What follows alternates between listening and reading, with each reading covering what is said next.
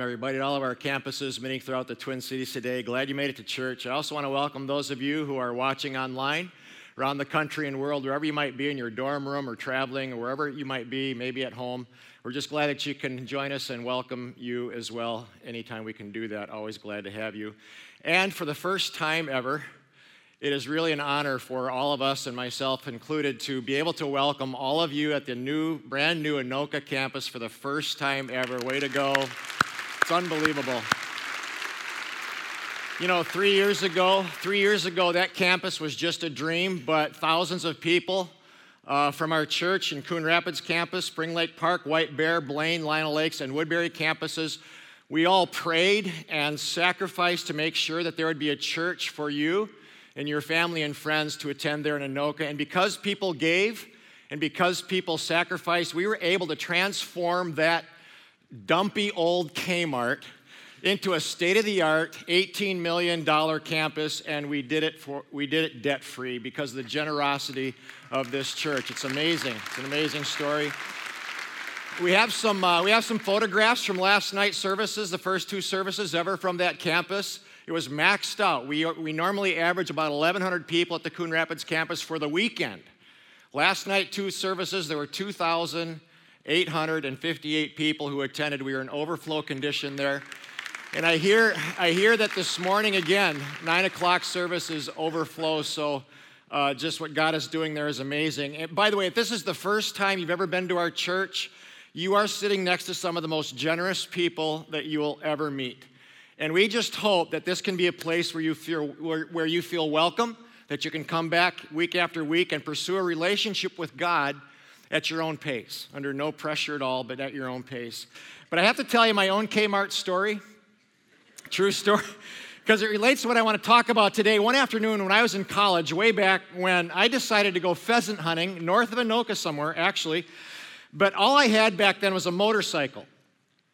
So, true story, I strapped my shotgun on alongside the backside of my motorcycle and headed out on Highway 694, across the Twin Cities going west. But I was low on shotgun shells, so I pulled into a Kmart, took my gun inside the store, and asked them to hold it for me at the desk. Those were the days. I was in a hurry, so I bolted for the sporting goods section in my full hunting gear, looked at some shotgun shells, thought they were too expensive, so I ran back toward the exit, grabbed my gun, and left the store. Within seconds, an undercover cop came out of nowhere, grabbed me, told me to spread my legs, put my hands up. He said, "Where's the shotgun shells?" I said, "I didn't buy any." He said, "Right, you stole them." I said, "No, I didn't." So he frisked me, full shakedown, right there in the Kmart parking lot, and I can tell you, that experience was not a blue light special at all.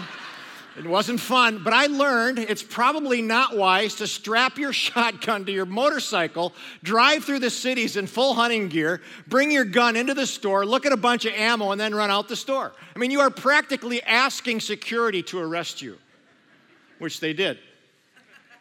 But something happened during that incident that I will never forget, and even though I wasn't guilty, I felt guilty. Even though I wasn't a thief, I sort of felt like one, and the whole thing just made me feel badly about myself. But I think that's not uncommon. I think a lot of people go through life feeling badly about themselves and don't even know why. A couple of weeks ago, I said something a little edgy in our staff meeting. As soon as I said it, I wished I wouldn't have said it. And for about 3 days, I felt guilty about that statement until a couple of staff members came out and said, "Man, this is the best part of the talk," which relieved me a little bit. But I think a lot of people go through life feeling badly about themselves and really don't know why. Other people do know why. Other people have deep regrets over choices they made as teenagers or as young adults. People have regrets over an addiction to alcohol or gambling or pornography that just has a hold of them, and it resulted in a failed job or marriage. And so other people do know why they feel badly. This is the final message in our series called The New You, and what Paul's been trying to tell us in Romans 6 through 8 is that we can leave the old life of sin behind us. We can leave it. And we can start living a new life of joy and peace. Wouldn't it be amazing to get up every day and live with a joy and a peace that you can't even explain? So a couple of weeks ago, I showed you this verse to get us going here today. Paul says, those who live according to the sinful nature have a mindset. Their mind is set on what that sinful nature desires. But he says, those who live according to God's Spirit have their mind set on what the Spirit desires. And he says there's an outcome either way. He says the mind of sinful people leads to a death-like existence. Death in their relationships, death in their careers, death in their soul. People who are leading a sinful life experience death all around them, but the mind controlled by God's Spirit, here it is, leads to life and peace. And then I showed you this stick person that I thought of one night. And the Bible gives lists of what sin and death look like and what life and peace look like. In Galatians 5, Paul gives this list that people who are controlled by the sinful nature, there's sexual immorality in their life. There's impure thoughts, hostility, quarreling, jealousy, lying, outbursts of anger. Anybody have outbursts of anger going on in your life? Drunkenness, wild party, sounds like modern America. And then his final word, he just says strife. I don't even know what the word means, but I think it just means, my life just, sucks. Can I say that? Probably not. But he says the mind controlled by the sinful nature drifts this way. But he says the mind controlled by the Spirit of God, you'll see things showing up in your life. The fruit of the Spirit, a new kind of love will show up in your life. Joy, peace, kindness, happiness. Who doesn't want this? Self-control, generosity, relational wholeness, financial wellness, the Bible says, and contented living. And then Paul says, it all depends on what your mind is being controlled by. And I talked about this flow of information that hits us as soon as we wake up every single day. This flow of information affecting our life either that way or this way. Relationships, iPhones are on right away in the morning. Podcasts, billboards, movies, websites, you name it. There's some good stuff that you can bring into your mind. Bible reading, inspiring books, prayer, inspiring music. But these things, there's a constant stream. And what I said to you is we've got to purify this stream. Make sure you've got enough good stuff flowing into your mind, because whatever your mind is set on will either push you this way towards sin and death, or your mind that's controlled by life and peace will push you this way. So it's about what's controlling your thoughts. And gang, even if you're a Christian here today, the Bible says that because of our sinful nature that doesn't go away even when we become a Christian, we will still sin at times. And so there's this spiritual battle that we have as Christian people. If you're not a Christian, we're so glad you're here. And oftentimes you as a non-Christian won't experience this spiritual battle because you just kind of don't give a rip. You're over here, everything's dying around you, but you don't understand it. It's because God's Spirit does not come into your life if you're not in faith with Christ.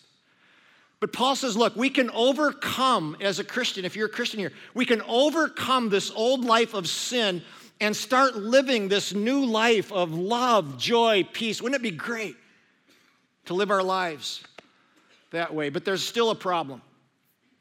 Even if you start letting God's Spirit control your life, you will still feel the effects of your past sin. You will. I do. You do. Even though you're completely forgiven by faith in Christ, you sometimes won't feel forgiven at times. Even though you're deeply loved by God, you won't feel loved at times. So Paul comes to Romans chapter 8, and he tries to convince us once and for all that because God loves you, you never have to feel guilty about your sins anymore, no matter what those sins were. Or you don't have to walk around the rest of your life feeling badly about yourself. You can actually live as a forgiven, free, and joyful person in Christ. So at the end of Romans 8, he says, look, if God is for us, who can possibly be against us? He's saying if God is for you and God has forgiven you and God has chosen you to be his son or daughter through faith in Christ, then who can be against you? What he's saying is God is for you. What this means is that God wants a relationship with the person who is sitting in your chair, wherever you might be sitting. God wants a relationship with that person. He wants it to be close and personal. He wants you to feel his love, to experience his presence and free you from all of the guilt and regret that all of us carry because of sin.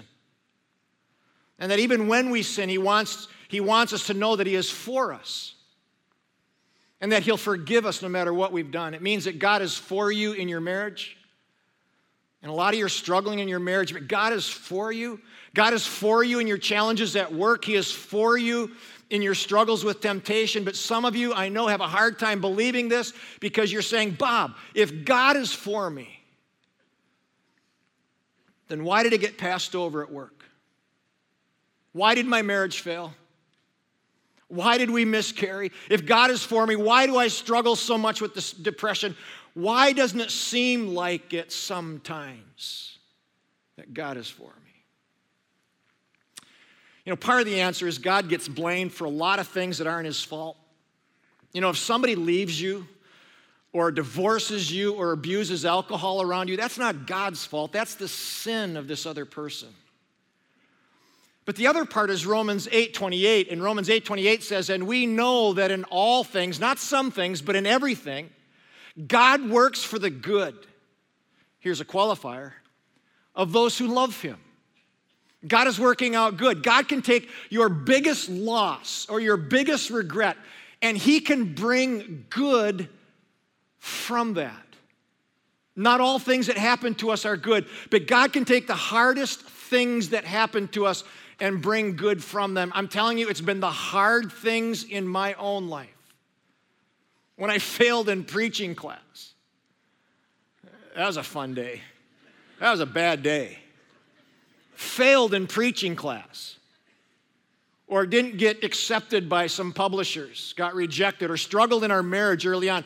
Those were the things that made me stronger and wiser and more capable in those areas today.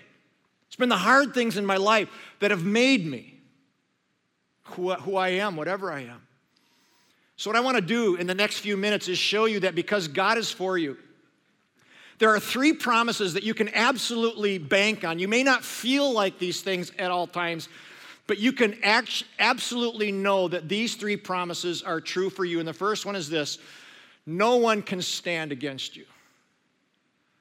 If your faith is in Christ, no one can stand against you. The Bible says if God is for us, who can stand? I just want to raise a question for everybody. Is anybody against you? Don't answer out loud or look around, but is anybody against you? Anybody have a family member who's against you? Or somebody at work or somebody at school? You know, maybe you're married and your husband's mother is against you. You know, she feels like you married her boy, took her place. And man, there's nothing you can do to please her because she's against you. This happens a lot, more than it should.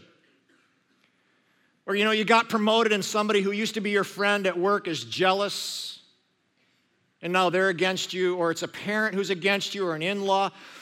I know people who have never seen their grandkids because somebody is against somebody, but they're too proud to say, I'm sorry. Let's try this over again. By the way, I've had people against me all my life. If you take a stand for morality and truth and marriage, you'll have people against you. If you try to lead something, you'll have people against you. But gang, God is for you. And if he is for you, who can stand? Nobody. If you've put your trust in Jesus and you're living obediently before him, I think this statement is so true. People might be against you, but they won't be able to stand against you. Might be a coach who's against you. My son's high school basketball coach was against him, and we don't know why. David led his junior varsity team in scoring and defense as a junior, but he was benched for varsity games while other players played ahead of him. And it was so disheartening to him that he decided to leave high school a year early. And he did PSEO at Bethel University, where he met his lifelong friends. He met his future wife. He entered law school at age 21 and now has an amazing career at a Minneapolis law firm.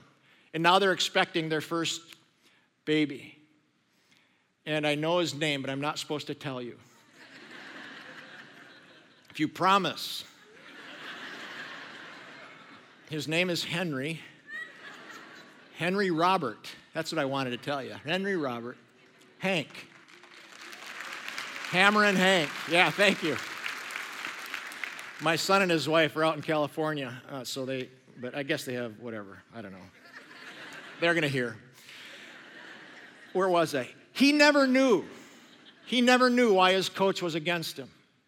But I'm telling you, it's what motivated my son to leave school, get on with his life, and excel. People were against him, but they could not stand. Back in 1968, I was in 8th grade. Remember what happened in 1968? Martin Luther King Jr. was assassinated. Remember that? 1968, I was an 8th grader at Hufford Junior High School in Joliet, Illinois, just south of Chicago. A lot of racial tension in the country back then. Hufford, though my school is a predominantly white school, I was the starting point guard for our basketball team, and we got beat all the time. But in 1968, they began busing in kids from the other side of Joliet to mix it up. And we kids didn't understand it, but suddenly our basketball team was awesome. It was amazing. I'll never forget the day Odwin Fitz walked into our tryouts, and we little white kids just stared. We were enamored.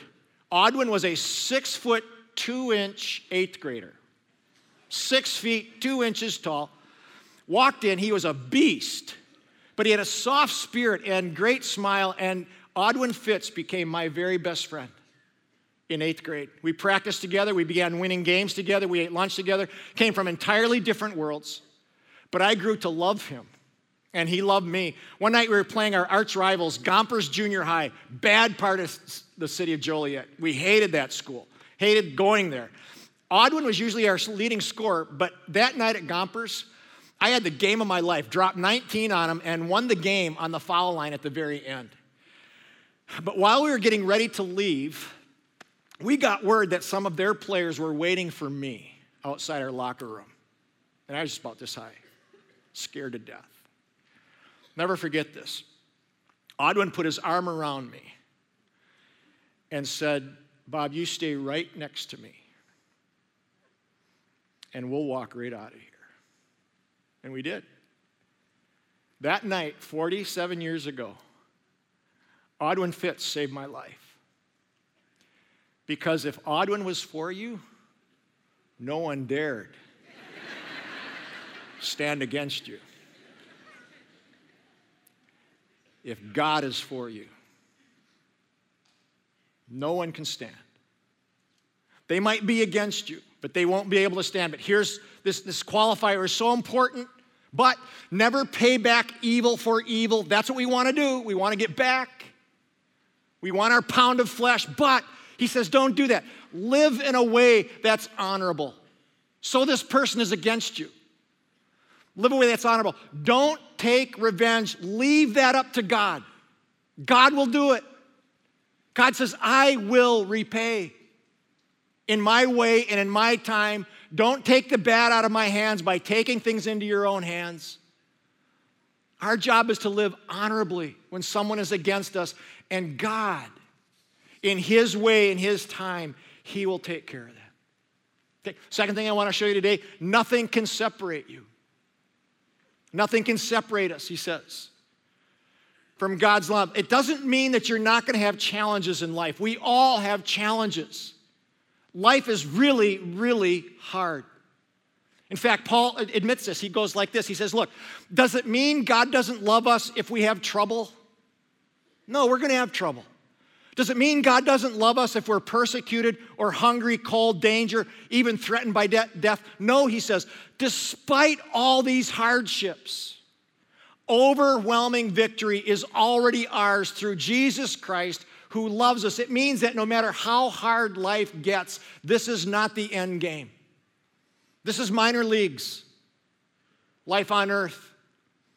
That the few years we have on this planet are merely the beginning to an eternal life where there is no more sadness, there is no more sorrow or loss. Paul's trying to get us to understand this eternal perspective. He says, look, during these few years on earth, you will have trouble. You may be persecuted. You may go hungry even or threatened by death. In fact, we all have a date with death. But he says, despite all these things, overwhelming victory is already ours. So I want you to think of something. Think of your worst fear. It could be a job loss or loss of your health. It could be the thought of being alone.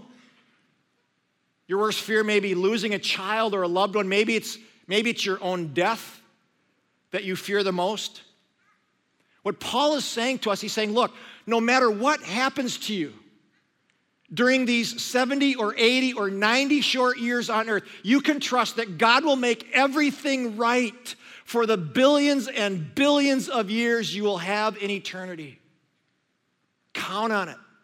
Verse 34 says, if Jesus died for us and was raised to life for us, can anything separate us from his love? He's saying that God's eternal love will carry us through this life on into this future reality that those of us who are in Christ have. In fact, 1 Peter says it this way, because of Jesus' resurrection, we have an inheritance that will never perish, spoil, or fade. And it's just waiting for us. Waiting for us. This is a really poor example, but my wife and I were on a flight recently to a warmer climate.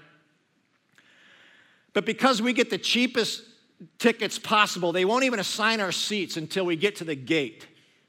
It's so annoying. And then they gave us seats way in the back that weren't even together. They gave us middle seats, and my wife's seat was 4 rows ahead of me. So she went up to the lady, and she said, look, are there any seats that we can get together? And the lady took our tickets, printed out new ones, and she put us right back by the toilets. She upgraded us to the toilet seats. And I'm telling you, that's how life can feel sometimes. You know, we're good people. Come on. And, you know, you pray for an upgrade, and what do you get? You get the toilet seats. But here's the thing. You're still on the plane. Oh, man. You're still flying to warmth and sun. You're on the same plane as everybody else is on, and 3 million Minnesotans stuck back here in the cold would love to be on the toilet seats on that plane. My point is, look, maybe you didn't get what you hoped for in life. Maybe you think you got the raw deal. Maybe it seems like everybody else is flying first class and you're stuck in the back and you're bitter about that. But here's my question. Are you still on the plane? As long as you're on the plane that takes you to heaven, it really doesn't matter where you sit for these few 80 or 90 years on this planet, when you have billions of years waiting for you. It really doesn't matter where you sit. And I can tell you, Jesus died for you, paid for your sins, and is holding a free ticket for every person here. And I got to tell you something about heaven. The Bible says eternity, there's going to be a new heaven and a new earth. Heaven is not this floaty angels and leotard. That's not what heaven is. Who wants to go there? Nobody. Heaven is as real as I'm talking to you right now. It's going to have the very best walleye fishing in the universe. It is. There's going to be a new heaven and a new earth. Part of heaven is going to be this new earth. Yeah, the rednecks are coming out. You can hear them. Part of this heaven is going to be this new earth. I'm telling you. So here's for the other group. It's gonna have the best 5-watt coffee in the universe for free. Those are the coffee snobs right there. It's gonna be splendid, and the best relationships and best worship you will have ever experienced. Gang, some of you will meet your son or daughter for the first time because you miscarried, and your children are waiting for you. I got to tell you, heaven is going to be this amazing thing. The minute you step into heaven, we're going to wonder what we ever saw in earth. Now, it's not to minimize our life here at all. Our life here is important. There's a reason why we're here. God has you here for a reason, to make a difference in people's lives, and sometimes He'll use a hardship in your life to strengthen you and to build something into you so you can serve Him better. Because a really dangerous teaching out there is this: if God is for you, you're not going to have any problems. That's not true. It's not true. The way you know God loves you is that He sent Jesus to die for you, forgave you, and gives you a ticket to heaven that you will enjoy for billions of years. In the meantime, it's going to be a little tough. God is for you, which means nothing can separate you from His love. Finally today, nothing can defeat you. He says, in all these things, in all this hardship and loss and difficulty, hunger and even death, in all these things, those of us who are in Christ are more than conquerors. We've already won. We've already won the deal. It means that no matter what happens to us, we're going to win in the end. Some of you feel defeated and beaten down by life, but I'm telling you, if you have Jesus in your life, you win. Kind of car or truck you drive, it doesn't matter. You win.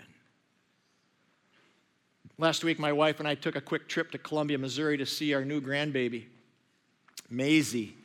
Had to take her to the Waffle House first, but her 2-year-old sister, Ibby, is just a ball and begged me to go outside and play. Bubba, outside. Bubba, outside, she'd say. Endlessly, all day long. So we were out in the front yard playing and kicking a beach ball around when a young mom, a neighbor mom, came walking up the sidewalk. And she had her little girl with her, Eve. And I could tell that Ibby knew Eve, was happy to see her. But when Ibby said something to Eve, Eve didn't respond, and I learned that Eve was autistic. And I could tell it was heartbreaking to this mom that Eve may never talk, may never be able to play or kick a beach ball like our granddaughter could. I could see the distant stare in her eyes and the quiet questions in her heart. Why me? Why us? Why not someone else? Eve's challenges will define their lives for the rest of their lives. And it's not what they expected or wanted. And I don't know if Melissa, this young mom, and her husband are Christians, but I want them to be. I want them to know about God's love. I want them to know that nothing can stand against them. Nothing can separate them from God's love or defeat them, not even autism. I want them to know that Eve is a masterpiece formed and loved by God, and that God has a plan for her life, and that it's a good plan. I want them to know that even in their greatest heartache, they can still win, and that with God's help, Eve can even become their greatest joy and greatest success, and they don't have to live a defeated life. In fact, the very last verse of Romans, Paul is trying to describe in words what words can't possibly describe. He's trying to tell us how great God's love is, and words can't even do it, but he tries anyway. And I want you to see what he says finally, this final verse. He says, look, nothing can separate us from God's love. Death cannot separate you from God's love. Life can't. Autism can't. Angels can't separate you from God's love. Demons can't. Our fears for today and our worries about tomorrow, even the powers of hell can't keep God's love away. Finally, he says, whether we're high above the sky or in the deepest ocean, love this phrase, nothing in all creation will be able to separate us from the love God has for us in Jesus Christ. He's saying, look, if God is for you, no one can stand against you. Nothing can separate you. Nothing can defeat you. And I want that for every person here. I want that for Melissa and her daughter Eve and her husband. I want them to know God's love and live in God's love.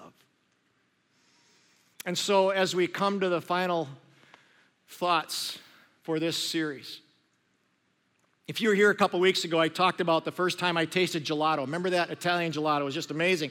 And I said, look, once you taste gelato, your taste and desire for Kemp's ice cream will die forever.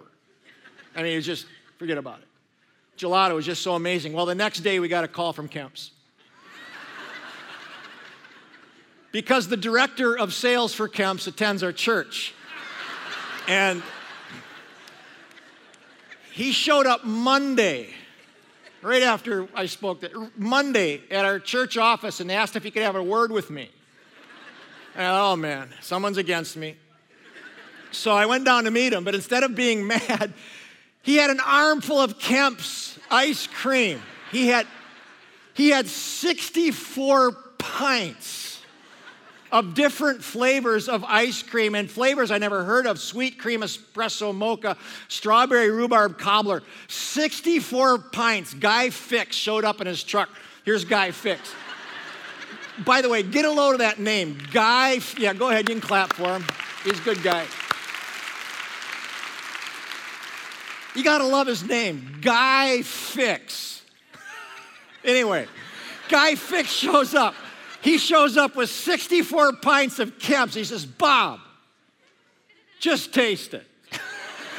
So I tried a few pints and our staff took some home, and I gotta tell you, I was shocked.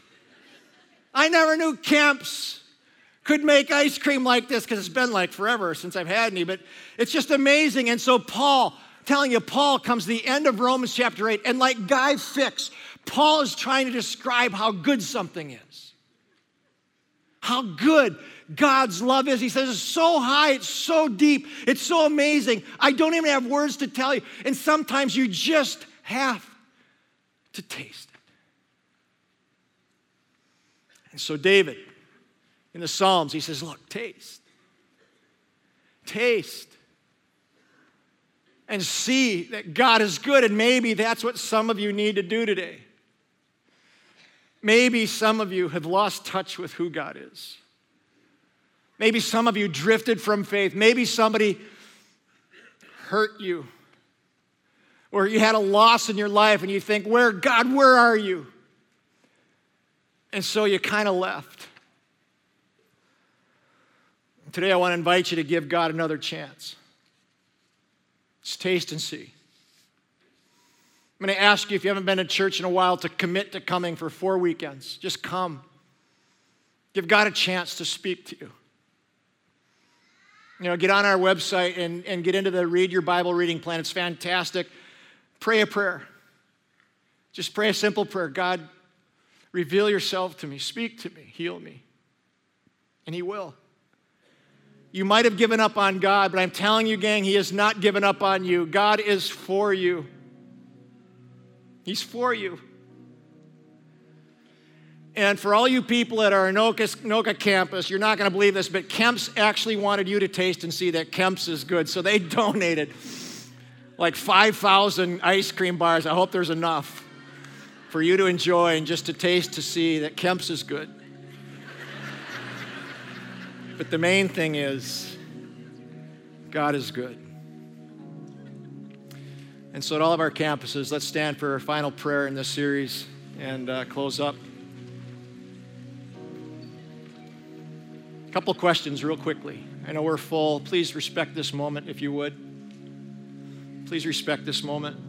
I want to ask you a question. Anybody against you? Anybody against you? God is for you. They might be against you. But if you live honorably before God, they cannot stand. They will not stand. Anybody feel defeated by something? Just kind of beaten up by life. God is for you. This is not the end of the story for you. Whatever loss, and some of you have had tremendous loss, incredible heartache. This is not the end of the story for you. God knows about that. And He loves you. He can restore you and heal you. So let's pray. God, thank you so much for your word. Thank you that it speaks to the very deepest place in our soul. God, I pray that you'll give us all the courage to trust that you are good, trust that you are for us. God, life is really hard, and we screw it up all the time. I do. So thank you for your forgiveness that comes to us over and over again. Help us to grow in love and joy and peace and kindness and self-control so that we can experience life and peace. We love you and praise you in Jesus' name. Aren't you glad you came to church today? Have a great day, everybody. God bless you. Yep.